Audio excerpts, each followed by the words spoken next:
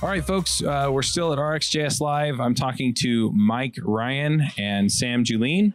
They gave a talk yesterday, right? That's right. And I don't even remember what you talked about. So yeah, why don't you go ahead and give us an introduction and then remind us what you talked about yesterday? Sure. So my name is Mike Ryan. I'm a software architect at a company called Synapse. I'm also a GDE for Angular and Web Technologies, and I'm a co-founder of NGRX. He loves that title. I'm Sam Julien. I do developer relations at Auth0, and I'm also a GDE for Angular and Web Technologies. And the talk we did was about a little known operator called group by that is extremely useful. And so we did an overview of some of the combination operators and how they all work and some of the problems that you run into with those operators. And then did a quick review on higher order observables, and then showed how group by can help solve a lot of the problems that the typical combination operators like switch map and merge map inadvertently create.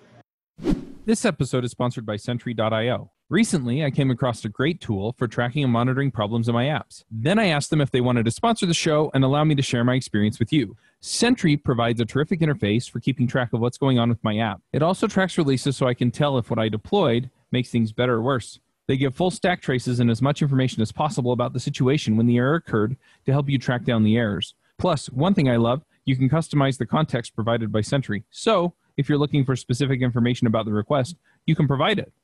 It automatically scrubs passwords and secure information, and you can customize the scrubbing as well. Finally, it has a user feedback system built in that you can use to get information from your users. Oh, and I also love that they support open source to the point where they actually open sourced Sentry if you want to self-host it. Use the code devchat at Sentry.io to get 2 months free on Sentry's small plan. That's code devchat at Sentry.io. So these are some that I'm not as familiar with, some of the operators with RxJS. So where do you see people using these? And yeah, where do you see people getting tripped up with them? Yeah, so the problems that we tried to address in our talk are really going to come up for developers that are using what we kind of have coined the dispatcher and effect pattern in our talk. And this pattern is one where you're taking all of the user events from your UI and you're dispatching them to a common subject or observable of all of the events in your application. So some examples of implementations of this pattern would be libraries like Redux Observable or NGRX effects. And the problem we're trying to address here is that when you're using these combination operators like merge map or switch map or concat map, you have the opportunity to inadvertently introduce things like back pressure or race conditions into your application. And so Sam and I's talk was really trying to break down, okay, how do each of these operators demonstrate these subtle bugs, and how can we alleviate the chance of those bugs arising by using the group by operator? And the most sort of common example of using these things would be any sort of really highly interactive user interface. So the example we gave was the Twitter heart button. It looks really simple on the surface, but it actually has some complications, because if you like have some network delays and you need to mash on the button a bunch of times, it's easy. If you don't do it correctly, the front end can get out of sync with the back end. And so that's the kind of thing that we were trying to address with group by. Mm-hmm. That sounds complicated. Is there an easy way to just follow along with this? I guess you make it visual in the talk, but yeah, we really try to focus on the visuals for this talk, because we knew that the visual diagrams would be the part that really help users like get their head around dealing with these complex streams of data. But we also fell back to an analogy that I think makes it a little easier to understand. So if you think of yourself going to a line to pick up your conference badge at a conference. You go in line and maybe there's 100, 200 other attendees in front of you. And you kind of all just go one by one, right? And you go up to the desk, you pick up your badge, and you go to the conference. And so we started to apply, well, like what would this line work like if you started introducing some of these operators? So merge map is like the disaster one. Merge map is where all 100 attendees just run up to the desk at the same time and like overcrowd it, and they're all trying to snatch their badge, and it's a madhouse and it's not clear who's going to win. You want to do switch map? Yeah. So, well, concat map would be everybody's in a neat line and they all go one by one, which is good, but it's kind of slow. And then switch map is Mike's favorite because it's the one where he runs to the front of the line and pushes people out of the way, and he goes first and other people get ignored. And so we're trying to come up with ways of explaining this. And so then group by is the solution, because with group by, you can break everybody up into last name categories. So you group them all by their last name, and that way you have like 5 lines, and it's a more efficient process and people can get through faster. So we've used that analogy. We've used like packages being sorted by color, circles being sorted by color. But basically, anytime you have like a bunch of things happening in sequence, if there's a way you can break them out into smaller groups that can get acted on independently, then you end up with better performance. Yeah, that makes sense. And, I talked to Jay earlier about the back pressure problem. And so, yeah, if you're pushing less stuff at any of your, anything that's responding to the observable, then yeah. Yep, absolutely. Were there other aspects of your talk that you wanted to talk about, or does that more or less cover what you talked through? So the talk was about group by, but we weren't trying to push people to go use group by in their application. Really, it was kind of like the secret goal was to get people to start thinking about sort of these performance implications of these mapping operators.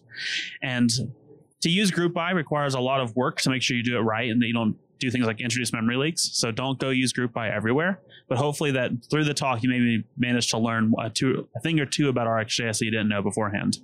Yeah, we were trying to kind of smuggle in some material on how to understand which combination operator to use when, because those are really common operators you have to use when calling HTTP endpoints. And a lot of times people think they have to memorize which one to use.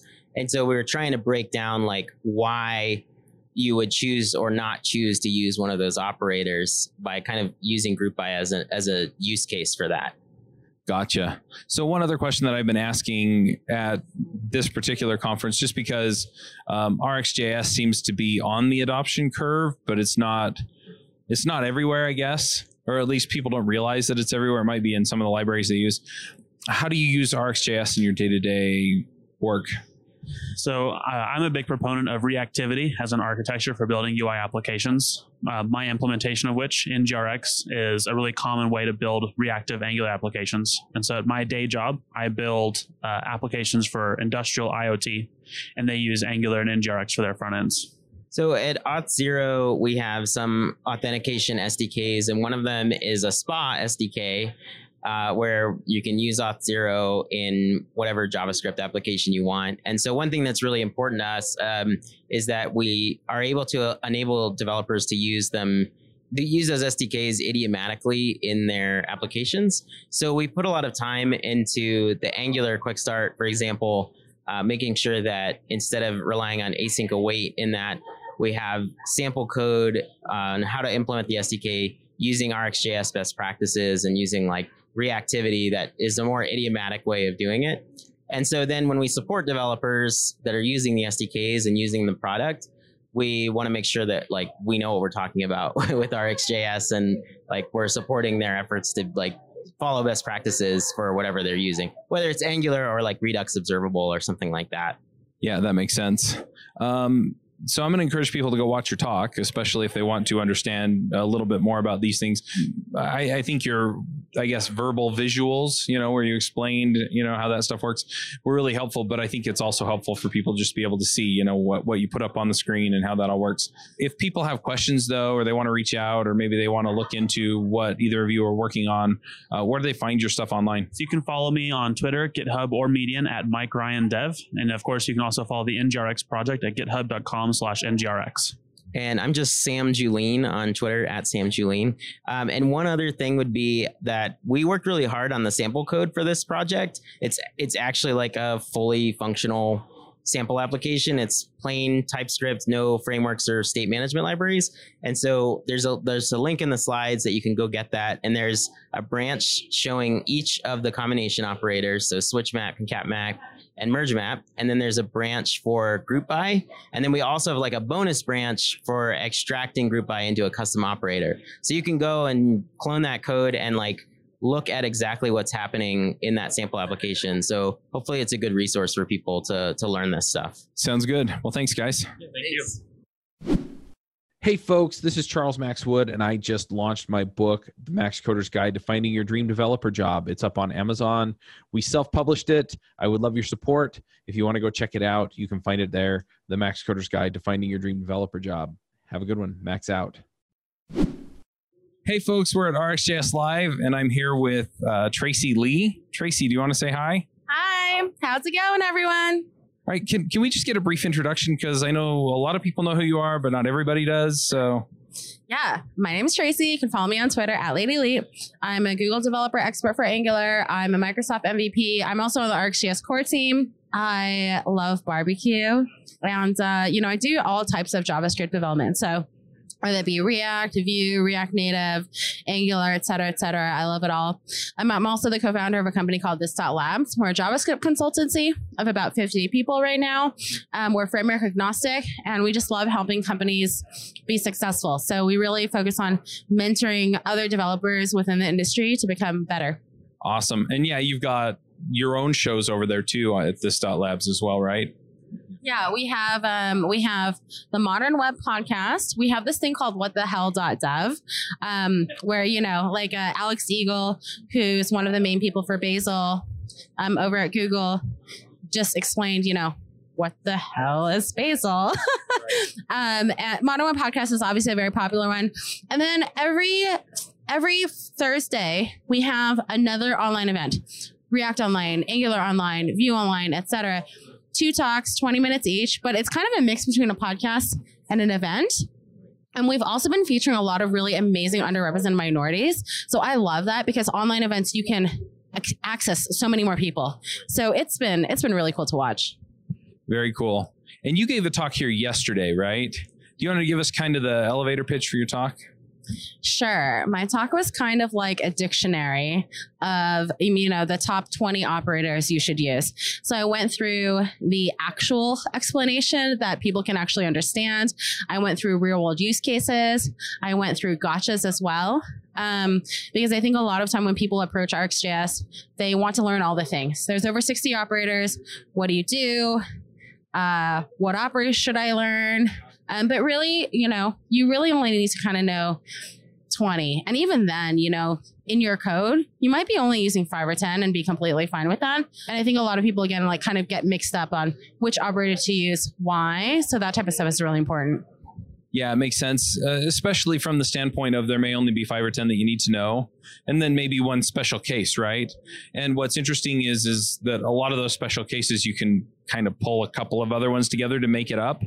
It reminds me a little bit of when I lived in Italy, and I would try and talk to people. If I didn't know the vocabulary word, I could talk my way around it, right? And so having a limited vocabulary, I still knew it well enough to be understood. Similar to code, right? Enough of these basic operators, and then from there you can piece together the rest of it. And then if you find out that there's an operator that does all of it, then you go use that. Yeah, absolutely. I totally agree. I feel like RxJS and operators are kind of like little Lego building blocks. You're kind of just chaining a bunch of stuff together, try to make it work out. So what are kind of the top handful that people need to know? I think things like understanding the differences between switch map, merge map, concat map, et cetera, et cetera. Also, like the different error handling operators, also the different completion operators. So we kind of break it down into that.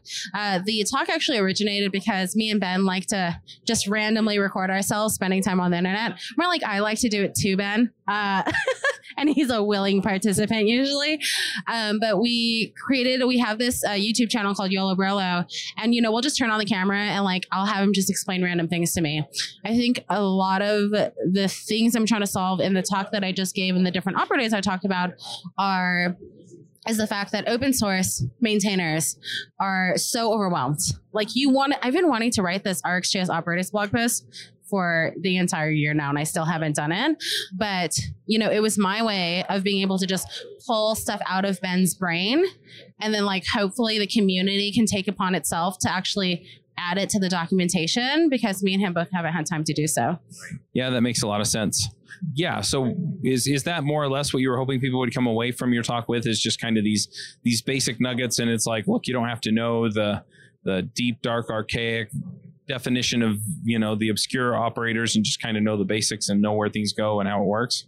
I think so. I mean, I think, again, a lot of people approach RxJS and they just look at it and say, oh my gosh, what do I do? Right. But if you just break it down and you're like, oh, I could use this for this, and this is going to, it's going to be okay.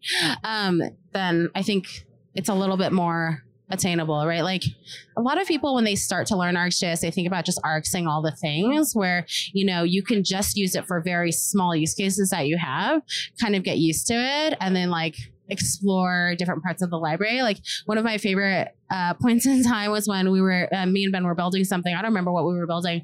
And I don't remember which operator it was, but he was like, oh, I've never used this operator before.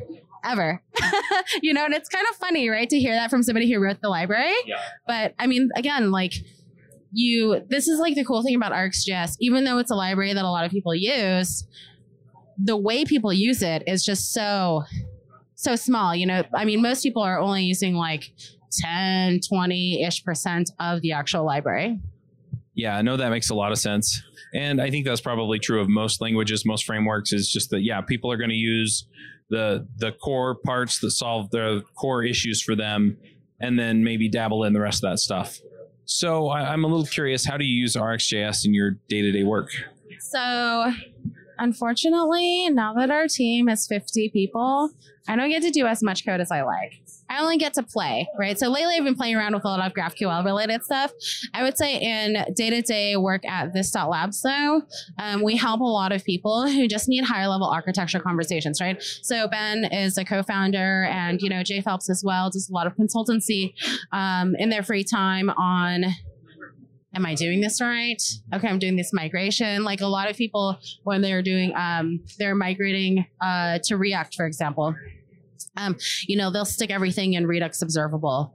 And then, that's the first step of their migration. So they're just making sure that they're doing the right things. I think in Angular as well, we do a lot of Angular consulting. And what we see with a lot of Angular consulting with RxJS is just people just get tangled up a little bit, right? So it's kind of like figuring out where the hot mess is, are there memory leaks? What are you doing here? Are you making sure you're chaining things together properly, et cetera, and then making sure to prepare people for the future as well. Awesome. Well, I'm going to encourage people to go check out your talk. If they want to follow you online or see what you're doing these days, you mentioned the YouTube channel, you mentioned, some of the other podcasts and things from this.labs, but are there other good places for people to see what you're doing or maybe reach out if they have a question? I think Twitter is definitely the best way. You can always follow me on Twitter at Lady Elite. I do a lot of stuff in, trying to help women in tech and underrepresented minorities. So I think when people listen to your podcast and they're like, oh, look at all these cool people that are on it. Wow. Can I be like them one day? Can I talk to them? But everybody online is so nice, right? Even all the speakers at this conference, you send them a DM and you ask them a question, they're going to respond to you. I might not respond to you if you're like, hello, but if you ask me a question and say like, hey, I really appreciate X, Y, and Z. Can you help me with X? And you have a direct ask, then I can be more helpful to you. So what I'm hoping is that, with the stuff that I do as a woman in tech and an underrepresented minority, that I can inspire other women to just start. My first tech talk, I had only been doing JavaScript at home for less than 3 months. Mm-hmm. Somebody asked me to talk. I was totally freaked out, but then my entire rest of the year was giving talks at conferences. So, if I could do it with 3 months experience, anybody can really do, right? And I love to help people get there. Yeah. And I love that idea. I mean, I feel like technology and programming are things that anybody should be able to approach, right? And so, whatever it is that removes that barrier. So, if you're a woman or you're, some other underrepresented group, and seeing somebody who looks like you or talks like you or acts like you or, loves the same movies as you or whatever, right? And that'll get you there to where you feel like you can. That's really important. Yeah. And, if it's something else, then figure out that's something else, and hopefully we can figure out how to be there for those people too. But I just love the idea of, it should be available to everybody. And a lot of times the things that really hold people up is just the fact that it never occurred to them that they could until they see somebody that, makes them think, oh, wait, I'm like them and I can do it. That was the thing for me, right? When I discovered Twitter, I was at a conference, somebody tweeted about me and you know, the first person that ever spoke to me on Twitter was Guy Kawasaki. Yeah. And I'm like, oh, hey, this random dude, Guy Kawasaki, is tweeting at me. And then I found out who Guy Kawasaki was because I was like, whoa, who's this random person tweeting at me? Crazy, right? But that moment of being, you know, Guy Kawasaki randomly talking to me, my first day on Twitter made me realize like the world is so much bigger than I could have ever imagined in my entire life. Yeah. You know, and that made me realize I could do anything. So, you know, I encourage everybody to do that because it's really not hard, right? You just have to do it. Yeah, I've seen that too, just in the sense that I've been fairly involved in the political process in Utah. You know, I'm a precinct chair. And so, you know, I go and meet the candidates and you kind of think, oh, Senator so-and-so or Representative so-and-so. And turns out they're just people, right? And that's the awesome thing. The same thing with these conferences or the podcasts, right? Last week I did an interview with Douglas Crockford, right?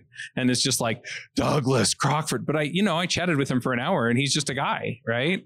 I mean, he's a cool guy and he's done some cool stuff, but he's just a guy. Yeah. No, that's like the power and the magic of, you know, I think this world and this tech world that we live in these days. I mean, look at all these Instagram stars, right? Like, what are you doing? You're just a random person, but you have 1 million followers. This is amazing. And I think for tech in the tech world, like you can do that too, right? Like you can really, I mean, I've seen so many people just take on like, oh, I got on social media. Oh, I'm seeing all these people. Oh, I'm talking to all these people.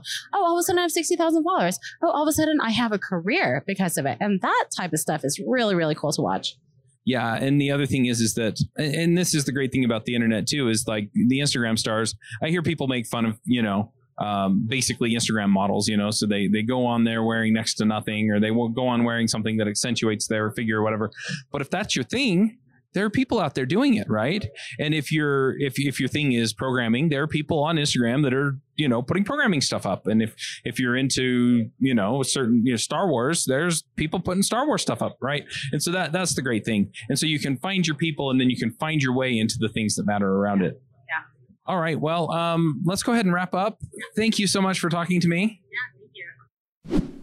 One of the biggest pain points that I find as I talk to people about software is deployment. It's really interesting to have the conversations with people where it's, I don't want to deal with Docker. I don't want to deal with Kubernetes. I don't want to deal with setting up servers. I don't, you know, all of these different things. And in a lot of ways, DevOps has gotten a lot easier. And in a lot of ways, DevOps has also kind of embraced a certain amount of culture around applications, the way we build them, the way we deploy them. And I've really felt for a long time that developers need to have the conversations with DevOps or adopt some form of DevOps so that they can take control of what they're doing and really understand when things go to production, what's going on, so that they can help debug the issues and fix the issues and find the issues when they go wrong and help streamline things and make things better and slicker and easier so that they'll more generally go right. So we started a podcast called Adventures in DevOps. And I pulled in one of the hosts from one of my favorite DevOps shows, Nell Shamrell Harrington,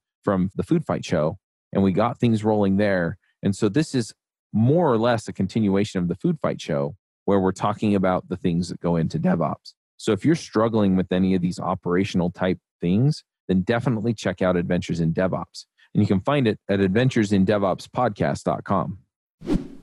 Hey, folks, we're still at RxJS Live, and I'm talking to Dean Radcliffe. Now, Dean, you spoke earlier today, right? Yes, I did. Yeah, and I was in and out of your talk, so I caught pieces of it. But yeah, do you want to just give us a quick rundown on what you talked about and kind of I guess the major focus there? Yeah. So React is kind of the front end tool that I've been using most, and RxJS integrating with React and making React forms more reactive to make them more engaging for users. Oh, I gotcha. So React Forms is something that's already out there, right? So how do you connect that to something like an observable and make that work for people? That's a great question, and I enjoyed. I have one take on the matter, a hook that I wrote that lets you tie into an observable, and I saw a whole bunch of other approaches too for binding an observable to React, and so my head is buzzing with like, oh, there's all sorts of new possibilities. Yeah. Yeah, it's interesting. I used to be a co-host on the React Roundup podcast. Okay. And when they made the announcement, I swear we did like 3 episodes on React hooks in a row, right? Because it's all people wanted to talk about. Yes. And so it's interesting to see that tied into RxJS. So what kinds of applications are you building with this technique? The one that I demoed was for my company G2. G2 is a place that people who want to buy business software will go to read reviews that people leave. And so the review form, where the person reviewing a piece of software gives us their very valuable insights on what the software was like for them. There's a lot of fields to engage with, a lot of questions we ask them. And so that it was the kind of form that was like the primary use case. And then I also had some stuff that I shared about using observables during the development and testing stage via the tool Storybook. I suppose you know Storybook from the React, Vue, and Angular world to simulate interactions that users would have with the form, or to simulate slow server conditions. RxJS observables can be used to simulate those so that you see what your app looks like under each kind of circumstance it could be used in. That's really cool. So what inspired you to write this talk? Was it just, I'm doing this for work and people ought to know about it, or was there more to it than that? Yes. So basically it was like, hey, this is a real world application. Some of the times I've given talks have been a little more, far flung or far fetched, but I thought people might enjoy seeing things applied to a real context. Each and every one of those 4 RxJS operators, concat map, et cetera, has valid use cases that have come up in the life cycle of this project. And so I thought it was neat to put them in that context. Gotcha. Are you using RxJS for anything else at work? That's it right now. This has been the project I've been on for about 4 months now. It's going live next week. It's going to be very exciting and busy. So that's all I'm using it for at work. At home, animations and music, I think, work very well with observables. And so kind of my passion projects are tying music and animation together with RxJS. Nice. All right. Well, I'm going to encourage some folks to go check out your talk. And because I know they're recording the talks here at RxJS Live. React forms reactive with RxJS. Nice. If people want to, let's say they watch the talk and they want to ask you some questions or things like that, is there a good way to get a hold of you? Yes, my Twitter handle is DeniusOL. Easier seen, spelled out, and linked to. But some of the insights that I've had on how to help people adopt RxJS incrementally, I've kind of bundled together into a repository that is Rx-Helper. So there's this library Rx Helper on NPM and GitHub that has a wiki, and so people can, open issues or ask me to write about stuff there. That's basically where I'm consolidating how to help people do Rx. Rx-Helper is the name. Awesome. Well, thanks, Dean. Okay. Nice to meet you, Chuck. You too. Hey, folks, we're still at RxJS Live. I am here with the CEO of Thinkster.io. Everybody knows what Thinkster is, right? So, yeah. So anyway, Joe gave a talk at RxJS Live. You spoke yesterday, right? Yeah. And, you've been fairly involved in the conference, and yes, you do Thinkster as well, which is, I really love the approach, and we'll talk about that in a minute. But yeah, do you want to just give kind of an introduction and an elevator pitch on your talk? Sure. So, the reason I did my talk was on error handling in RxJS. And the reason I did that was because I felt like I struggled so much understanding error handling in RxJS and good patterns for error handling in RxJS, and especially the part of error handling when we want to trap errors, but still take an action. So we're getting back out of the error condition into flow. So for me, that was a really important thing. And I felt like all of the examples of error handling weren't really useful. Especially, I learned error handling from the Tour of Heroes example and the Angular tutorial, and they didn't focus and talk about this at all as a way to how to do various things in error handling. So I took a deep dive myself into error handling and created this talk on what is error handling like, helping people to understand what error handling is, the different strategies that we use for error handling, and what sort of things we do. That was the talk. You know, it's interesting because I think this is a topic that people have struggled with all kinds of asynchronous work, right? I mean, all the way back to callbacks, and it's like, okay, where the heck is my callback, right? And okay, now where is it getting called from? Because it's not getting called in the traditional synchronous way, and so I'm totally lost. So where do people get lost in the RxJS world with error handling? Well, certainly there's, because it's asynchronous, part of the problem is you can't do a lot of the simple things that you normally think you could do. You can't just wrap an entire observable inside a try catch. That just does not work. You can use still try catches within some of your code at certain points if you understand what is synchronous and what is not. So there's a little bit of, I think there's a little bit of problem there. And then of course, the other one, the main one is just misunderstanding the different exception operators that are involved. And there's a couple of even creation operators that are used in error handling, understanding those and their place. But again, I think the number one place where people get lost is back to that original point, which is I've got an error, but I actually want to know about that error and do something and understand that specific error. As an example, let's say that you make an HTTP call, you get a 403 back that's, because you're trying to log in and the server says, no, you can't, you have your password wrong. So you get a 403. Well, that shows up in most cases as an exception in RxJS, but you don't want to just like throw up the, hey, I got an error general trap. You want to instead throw up the little validator on your input box that says, sorry, your username or password is wrong. Right. It's that thing, I think, is the number one place where people get trapped. So how do you deal with that? I mean, you mentioned try catch, and I guess you could put that in the operator, whatever you're piping to manage the response, but I don't know if that's the right answer. So the answer here comes with understanding exactly what catch error is and does and what it expects. So catch error is for anytime there's an error somewhere inside of your observable, then you have catch error that actually gets executed. And what catch error needs is to return a new observable.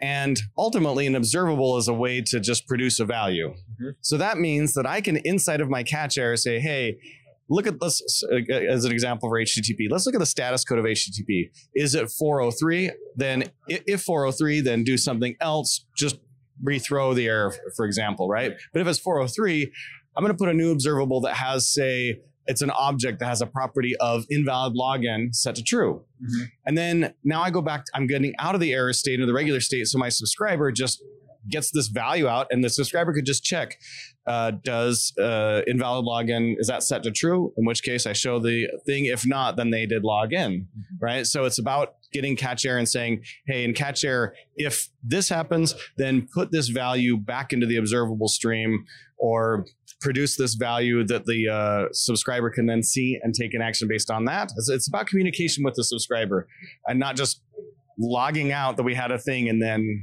going, and then now you have to worry about your subscriber dealing with an error when this is not an error. 403 is not an error. This is not an exception, right? This is actual flow control. So catch error is just another operator? Just another operator. Good deal. So that makes sense. Does that work for all the cases, or are there other ways of dealing with errors that you talked about in your talk? Yeah, so there's 3 strategies that are important in to understand an error handling with RxJS. The first strategy is the retry strategy, and that's for things like flaky servers, right? If I'm talking to a flaky server and error is out, but I think there's a really good chance that if I try again, it's just going to work. So there's the retry strategy.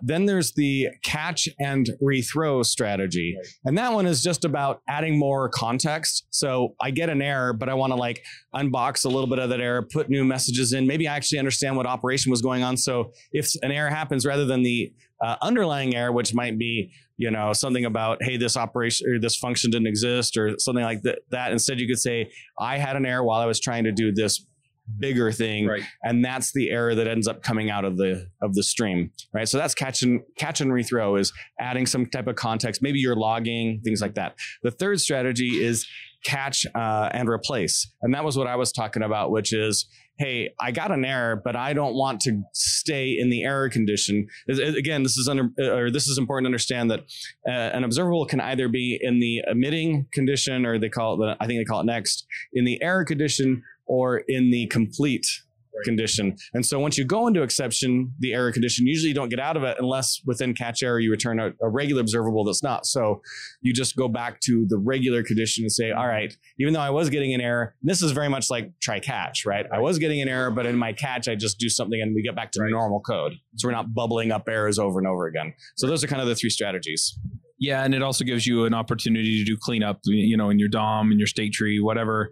You see this in a lot of other programming languages and in JavaScript in the catch block, or the catch function or whatever. Yeah, it just says, hey, you know, even if you don't know what to do, at least do these things. And so, yeah, it puts you in a good place. Right. Very cool. So I'm a little bit curious, how do you use RxJS in your day-to-day work? Well, mostly I'm an educator, so most of my RxJS day-to-day work is teaching RxJS to other people, right? I don't necessarily use it heavily, but I do a fair amount of Angular development now and then, and so of course I'm using RxJS in there. I haven't tried using RxJS outside of Angular myself yet. So I would say just kind of like light stuff. There's some people that are doing some really cool stuff with RxJS and state and very, very awesome things, stuff I haven't played around with myself yet. Nice. And so you mentioned, you know, I'm an educator. So, you know, you're spending a lot of your time on those other things, right? So you're either, you know, helping people build courses or finding people to build courses or making sure the platform works to help people learn, make sure they can validate what they learned, things like that, right? And I really like the approach, incidentally, with Thinkster, because a lot of the courses is watch these videos. Good luck, right?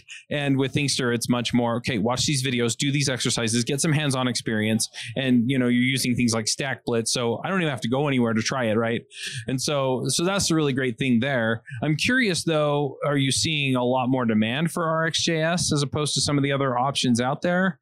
You know, where people are coming into Thinkster and saying, okay, I need to understand RxJS, where's your course? Yeah, so we've been doing some like live type of events, webinars and workshops, and we've done some for Angular. We're in the middle of doing some for RxJS, where Aaron's going to be doing a workshop for us on RxJS, and we've done a couple of webinars about it.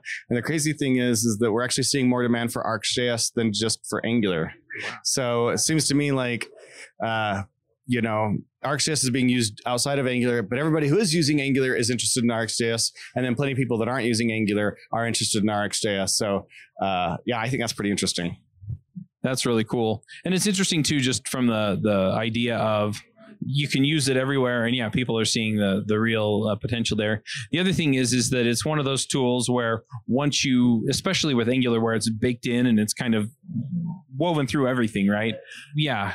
One way to level up on Angular is to level up on RxJS. And so I could see a lot of people coming to it that way. So do you want to just give kind of a 5-minute, not even 5-minute, but just a 2-minute elevator pitch for what Thinkster is and how you approach things there? Yeah, you bet. So with Thinkster, what we deal with is if you know that situation where you want to learn a technology and so you take a course or read some blogs and then afterwards you're like, well, I read that and I understood everything that I read, yet I just don't feel comfortable doing it. So then you do it again and again and again. Like a year ago, I really wanted to learn Vue. I ended up going through like 3 different courses on Vue that all covered essentially the same material. I just was doing the same stuff 3 times because each time at the end, I felt like, oh, I didn't know. Recently, I was doing some GraphQL work. It was only a half an hour long course. Even by the end of the half an hour, I was looking at some of the stuff that I was doing and I was like, oh crap, the stuff I did at the beginning, I've forgotten what that was just a half an hour later, right? So we solved that problem. People want to learn and actually be able to do something, and you can't learn something just by hearing it. And the really challenging part is that people think they can. They hear something and say to themselves in their mind, oh, I get that. I understand what you just said. But 5 minutes later, that's gone, right? You got to do hands-on practice. You have to be given a problem. You have to be taught principles, given a problem, and then from that, actually create your own solution. And that helps you create what's called your own mental maps or mental models of things. And that's what actually leads to true learning. So that's what we do. Our educational director, she's got a master's degree in education. She was a school teacher for 8 years. She helps our authors craft courses that actually teach skills through hands-on practice. Awesome. And then you also run a podcast on the devchat.tv network called DevEd. Do you want to talk about that for a second? Yeah, so this is a really fun podcast where we just talk about various aspects that are about developer education, things from learning various topics or technologies. We have a fair number of episodes about that. We talk about how to get into development from various places, whether you're K through 12 or college or transferring degrees or switching from one kind of development for another, just anything that's related to education in the development space.